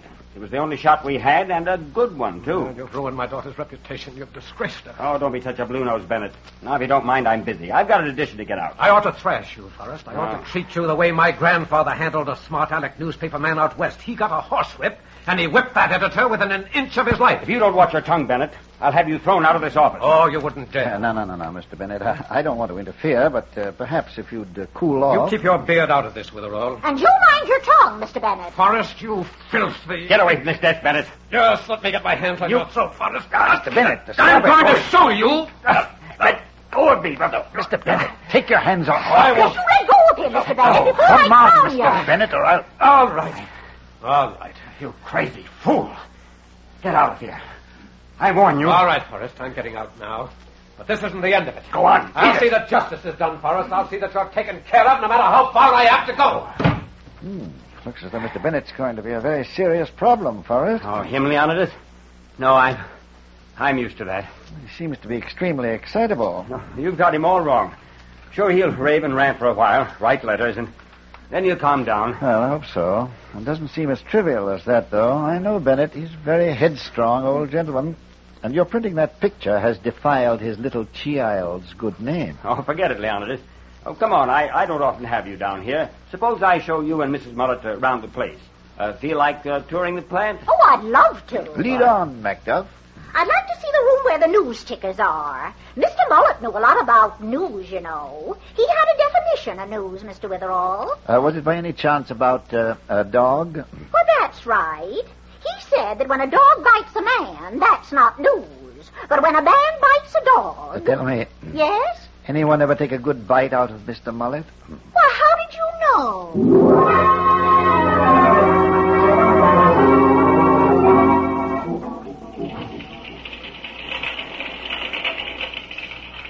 These are the linotype machines, Leonidas. Oh, well, quite a formidable array of them, Forrest. Could we go over to one of them and get a closer look? Oh, sure. Come on.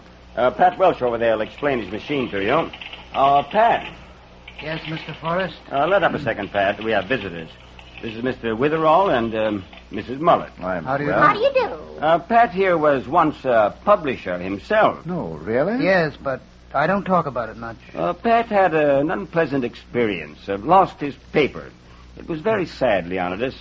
Terribly sad. The machines work like a big typewriter, you see. You push the keys and they cut letters on what we call lead slugs. Yes, Pat had big ideas once, but he had to learn. The lead isn't wasted. After we print the paper, it's melted down again. Of course, lots of us have to learn. We all make mistakes. It's evident, Forrest, that Pat would rather not talk about his old career. Now, where do you melt down the lead? Oh, we have it in those big cauldrons. You see them on the platform up there? They're right over your head. Oh, yes. You see the steam coming off? Well, that's piping hot lead in that cauldron, boiling like noodle soup. Ah, noodle soup. Get that, Mrs. Yes. Mullet? Well, the slugs are melted right in there, you see, and then we cool it and feed it down to the machines. Well, where are the presses? That's another thing I want to see. Oh, we'll go there now. We're running an edition, so you'll see the whole works. Running an edition? Well, shouldn't you do something first about my story, the ladies' literary group? Oh, yes, Forrest. Mrs. Mullet would like you to stop the presses for it. Oh, we'll get it in the next edition, Mrs. Mullet. I put our top reporter on the job. Jackie Bigelow, the minute I get back upstairs. Jackie's our best man, you know. We'll do your story full justice.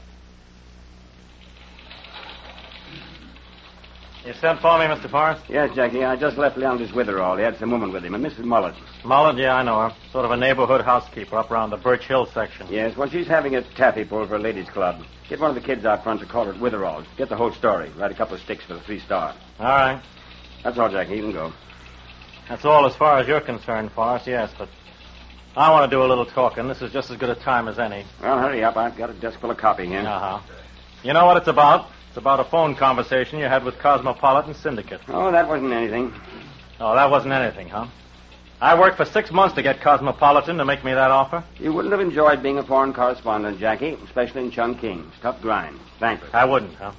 That just happens to be why I got into this newspaper racket. All my life I've wanted to be a foreign correspondent. You knew that. They asked me for a frank opinion, Jackie. I told them I thought you were a pretty fair reporter. Don't lie to me, Forrest. You told them I was a punk reporter. I found out. You did that for one reason. Because you're naturally a louse. What an imagination you've got, Jackie. You didn't want to lose a good man yourself. These days, that's tough, isn't it? Will you cut it? I couldn't get into this man's war the regular way. The Army turned me down. You knew that, too. You knew I'd been eating my heart out covering this small-town junk. Or just a little way down the railroad tracks, the whole bloody world's on fire. Stow the velocity. You killed my chance, Forrest. I'll never get out of this town now. It might be a year, 2 years, maybe forever. That was my one big chance, and you fixed it, so I'd missed the boat. Lay off, Jackie. I'm going to... You heard me. Lay off.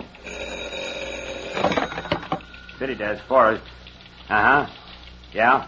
Yeah, okay. Right. Get into that jalopy of yours and beat it over to the Perkins shipyard. It's burning up. 3 alarms have gone out. Okay, I'm on my way.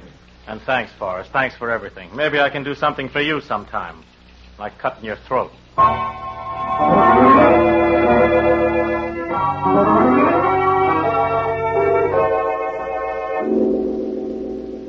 What can I do for you, Mr. Bennett? I've come here to your place, Mr. Witherall, to apologize for my behavior this morning at the Herald office. It was deplorable, Mr. Bennett. But, of course, you felt printing that picture of your daughter was very embarrassing. That's just the point. I wanted to apologize to you, but I certainly don't intend to retract anything I said to Forrest. In fact, I want your help. Really, Mr. Bennett? Isn't this much ado about nothing?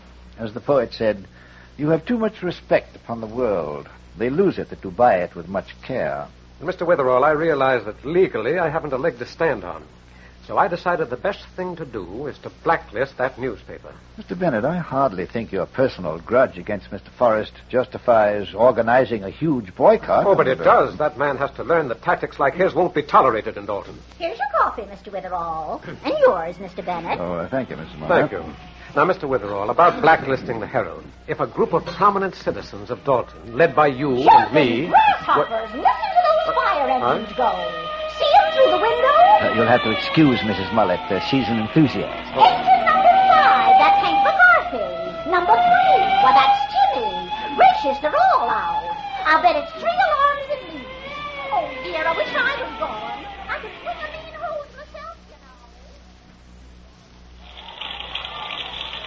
Get your number 2 hose out. Move the ladder over.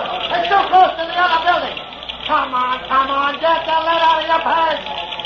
Well, if it ain't the Herald Star reporter. Hiya, Jackie. Hello, Chief. Well, it's a nice little blaze you got. Yeah, it's on it, Jackie. But we'll have it licked soon. Anybody got any idea about how it started? That's what has us wondering, Jackie. It looks phony. You mean it wasn't an accident? Well, now, I don't want to be quoted as saying I'm positive. But I wouldn't be surprised if this shipyard's burning because of saboteurs. No kidding. Saboteurs. Yeah, I said I'm not positive, Jackie. But we suspect it. Thanks, Chief. I gotta go call the desk. Brother, sabotage in little old Dalton. Me for that telephone.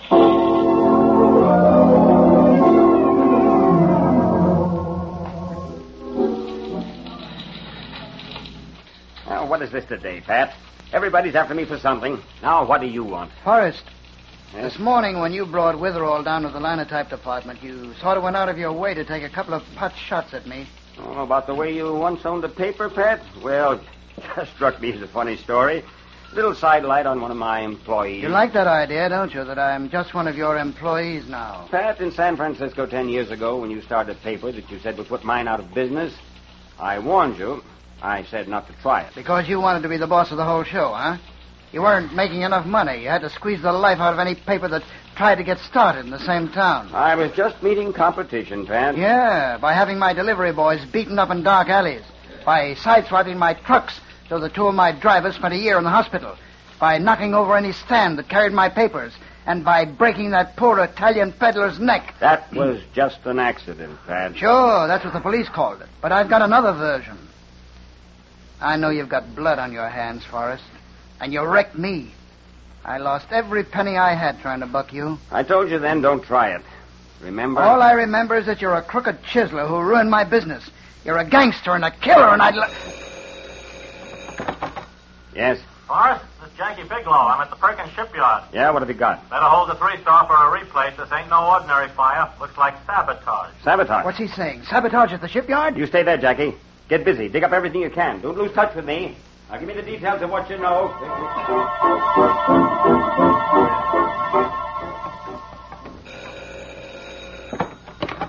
City desk, Forrest. Boss, this is the press room. Number 3 and 4 presses just broke down. Broke down? Now? Oh, and me with a replate on that sabotage story of all the condemned... Why can't you guys fix it? Well, nobody down here, boss. They're all out for lunch. Wow. Besides, there's something very screwy. Usually I can fix it myself, but I can't figure out what's wrong this time. That would happen now. Ye gods, what kind of a day is this? Everything's going wrong. You better hurry, boss. Sorry, but I'm afraid you'll have to take a look at it yourself. Okay, I'm on my way down. This business will drive me nuts. Nuts!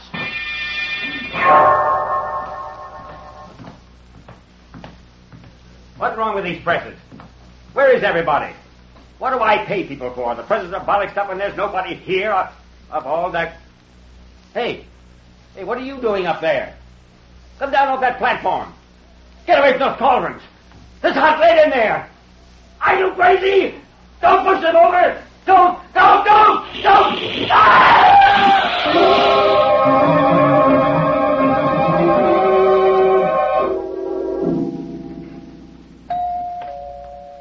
answer it, Mr. Witherall.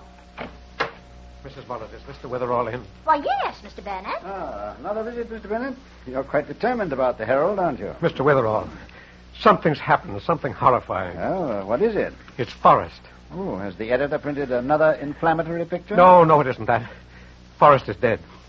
Really? He's been murdered. It's all over town. It is, and I didn't know it. You must be slipping, Mrs. Of Muller. course, since he's dead, well, you know the consequences. Sure, they'll have to turn in his ration book to the OPA. How did he die, Mr. Bennett? Well, in a pretty gruesome way. Oh? He was evidently trapped. He was alone in the press room when the killer dumped one of those huge kettles of boiling lead over him. Say, that's a new one. And the body was found in the press room? No, the murderer took the body and dumped it down a chute, the chute where the papers come off the press and roll out onto the delivery trucks. And just a little while ago, the body came rolling down the chute along with the newspapers. Mr. Bennett, why have you come here to tell me about this? Well, I know you've been mixed up in murders, Mr. Witherall, and that you've been rather successful at solving them. Yes, and I heard you threatening Forrest. You weren't by any chance near the Herald building at the time of the murder. Heaven help me, I was in the building. But you know nothing about the murder, of course. Absolutely. I've never been in the Herald press room in my life. I don't know a thing about kettles of hot lead or delivery chutes. You'd have a little difficulty, Mr. Bennett, proving that. I realize that. That's why I'm here, Mr. Witherall. Would you represent me? Well, frankly, Mr. Bennett, I don't represent anyone. If you think my looking into the story might clarify it or speed the solution... That's all I ask.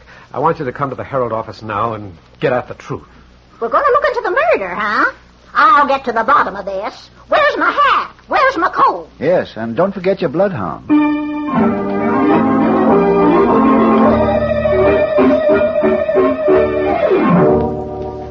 So, you see, Sergeant McCovell, Mr. Bennett claims he knows nothing about Mr. Forrest's death.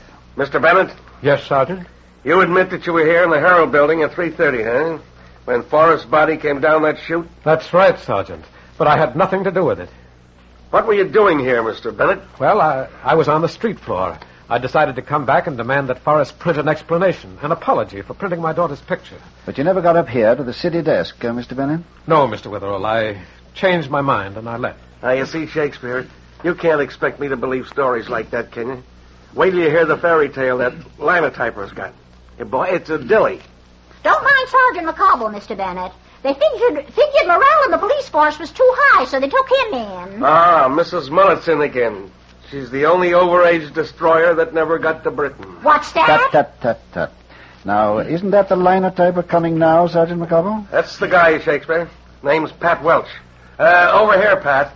Sergeant, I told you my story once. I want Mr. Witherall to hear it, Pat. Get this, Shakespeare. It's a honey. Well, I work in the linotype department. I came up here to Forrest's office to talk about the next edition. Then Jackie Bigelow, the reporter, telephoned from the shipyard while I was in Forrest's room. Then I left him and went downstairs. That was, about 3:15, I think. You're rather definite about the time, Pat. Yes, I looked at the clock when I got back to the linotype department. Then I got a telephone call saying my mother was sick. You see what I mean, Shakespeare? About fairy tales? Why didn't you go the whole hog, Pat? Say that you had to leave because your grandmother died. Or did you pull that one to get to a ball game? That's the truth, Sergeant. I swear it. That your whole story, Pat? No. As soon as I heard about my mother, I ran to the elevator to get home. But I got stuck inside. I presume the elevator operator can confirm that. No. It's a self-starting elevator. There isn't any operator. But it's stuck. The superintendent will swear to that. It hasn't been fixed yet.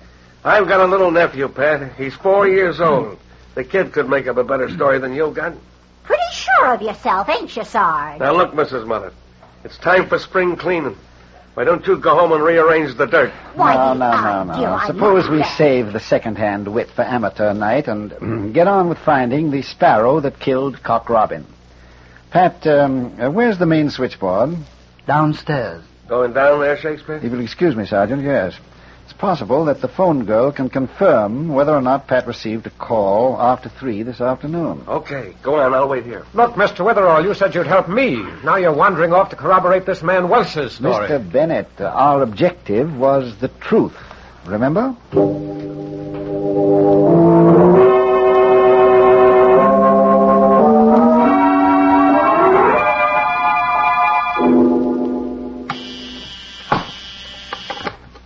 Dalton Harold, good afternoon. Oh, I'm sorry, Mr. Forrest is out. He's getting a fitting for a wooden suit. Yeah, somebody didn't like his face, so they pushed him into beg that. your pardon. I understand your name is Ruth. That's right. Jesus, if you don't look like, what's his name, Shakespeare. If I could only write like him, too. But my name is only Witherall, Ruth. Oh, that's it. You're from Meredith Academy. Yes. I'm curious about what happened earlier this afternoon to, what's-his-name, Forrest. Oh, that. Gee, Pat Welch is in a fix, huh? Everybody knows him and Forrest hated each other's guts, if you'll pardon the expression. Ruth, was there a phone call for Pat this afternoon? Oh, yeah, about 3 o'clock. I don't know who it was from. I only ask who's calling when they ask for an executive. Oh, ain't it a shame? Patty's such a sweet guy. And Forrest, if you'll pardon the expression, was a high-class stinker. We must have you address our English literature classes at Meredith sometime, Ruth. The tragedy of illiteracy might be the subject. Oh, gee, I'd be only too happy. With you as Exhibit A. Hi, Mr. Witherall. Well, what are you doing here? Hi, Ruthie, baby. Man, oh, man, what a fire I've been to. I'm knocked out. Oh, get ready for a Lulu, Jackie boy. Why, what's up? Well, while you were at the fire, somebody gave Forrest a bath with a bucket of that lead in the press room, and then sent the corpse roller coastering down the delivery chute. Cute, ain't it? No kidding. That's it, Jack. The police are upstairs now. Hallelujah. Forrest knocked off? Boy, this is my lucky day. I get a terrific story, and on top of that, somebody puts Forrest where he belongs. Who did it, huh? They know? Sergeant McCobble's upstairs now with Pat Welch and Mr. Bennett. They're the most likely candidates for the honor at the moment. Well, what are we waiting for? Let's go on up there. This I got to see. All right, Jack, we can... No, wait a minute. Not that way, Mr. Witherall. Up the stairs. The elevator's broken. See ya, Ruthie. Okay. Bye, Mr. Witherall. Toodle-you, Ruthie. Come out to Meredith sometime. As the students say, you'll be hotter than a $2 pistol, if you'll pardon the expression.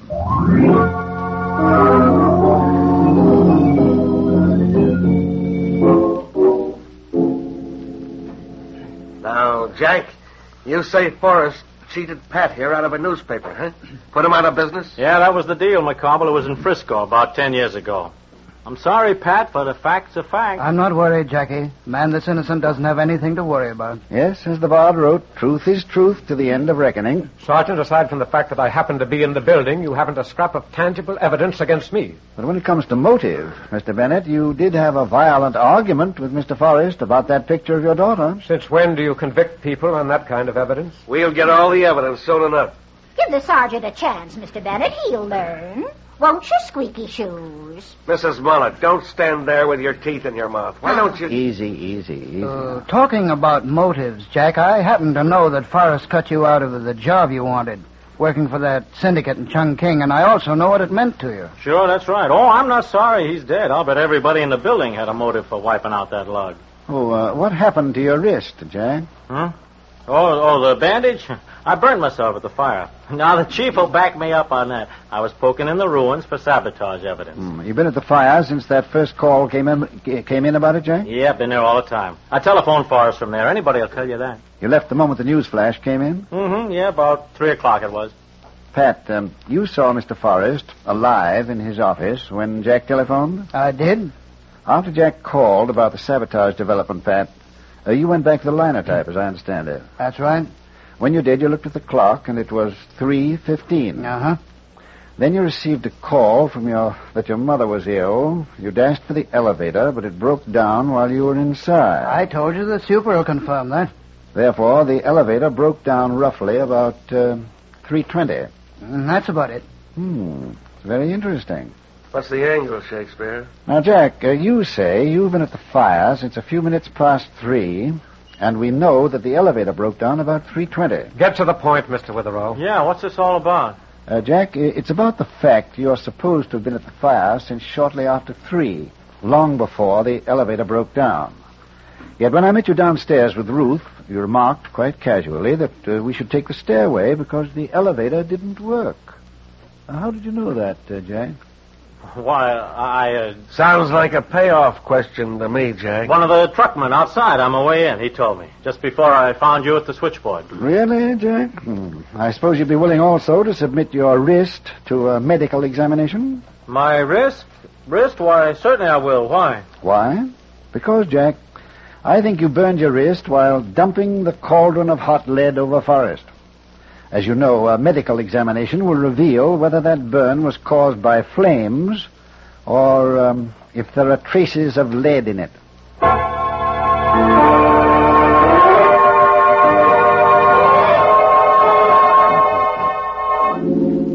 I'll have another cup of coffee, Shakespeare. Then I'll be meandering home. You figure Jack went straight to the fire, huh? Yes, McCobble. He stayed there long enough to establish his presence. Then he raced back unseen to the neighborhood of the Herald. Uh-huh. He called up Forrest from downstairs with the sabotage story, creating the impression that he was still at the fire. I get it. Then he buzzed Pat Welch, probably using a phony voice to tell him the lie about his mother being sick. Yes, that got Welch out of the way. Yeah. And gave Welch a very weak excuse, too. Then Jack monkey-wrenched the presses, forcing Forrest to go down to the press room, where he was killed. The whole affair couldn't have taken more than a few minutes. Then Jack went dashing back to the fire. He'd gotten away with it, too, if he hadn't pulled that boner in front of you about the elevator. Yes, there was that. And the wrist burn. Shakespeare, how did you know the wrist burn could be analyzed for traces of hot lead? I never knew that. Sergeant, shall I confess something to you? Neither did I. What? It sounded like such a good idea at the time. Oh, you faker. Rather neat, eh? Worked beautifully, too. Jack might never have confessed. You know, I think my students at Meredith have given me a superb training in the art of what they call manufacturing applesauce. Yeah, well, applesauce or not, Shakespeare, we caught that killer, and that's what counts. Those murderers can't get to the chair fast enough for me. As a matter of fact, considering what kind of a man that newspaper editor was, he deserved to get wiped out, too. Probably, Sergeant. There's no doubt that society's transgressors must be punished. Yet, we mustn't make quick, violent judgments. We must always remember what the gentleman I'm supposed to resemble once wrote about mercy when he said, "It is twice blessed. It blesseth him that gives and him that takes. 'Tis mightiest in the mightiest. It becomes the throned monarch better than his crown. His scepter shows the force of temporal power, the attribute of awe and majesty, wherein doth sit the dread and fear of kings. But mercy is above this sceptred sway. It is enthroned in the hearts of kings. It is an attribute of God himself. And earthly power doth then show likest gods, when mercy seasons justice.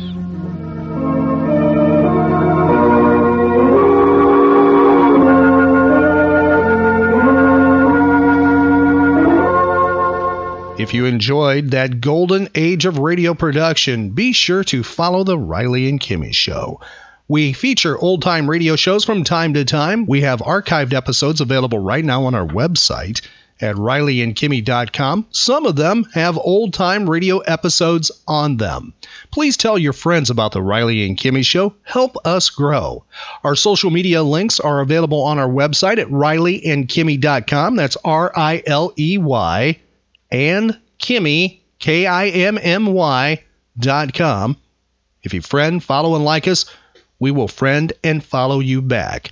Also, be sure to check out our website, events page, and our social media pages for updates where the Riley and Kimmy Show will be appearing next. And we're available for your pop culture event and also those that are animal-based, about pets and animals too. We have a spin-off show called Animal Special. So be sure to tell your friends about us.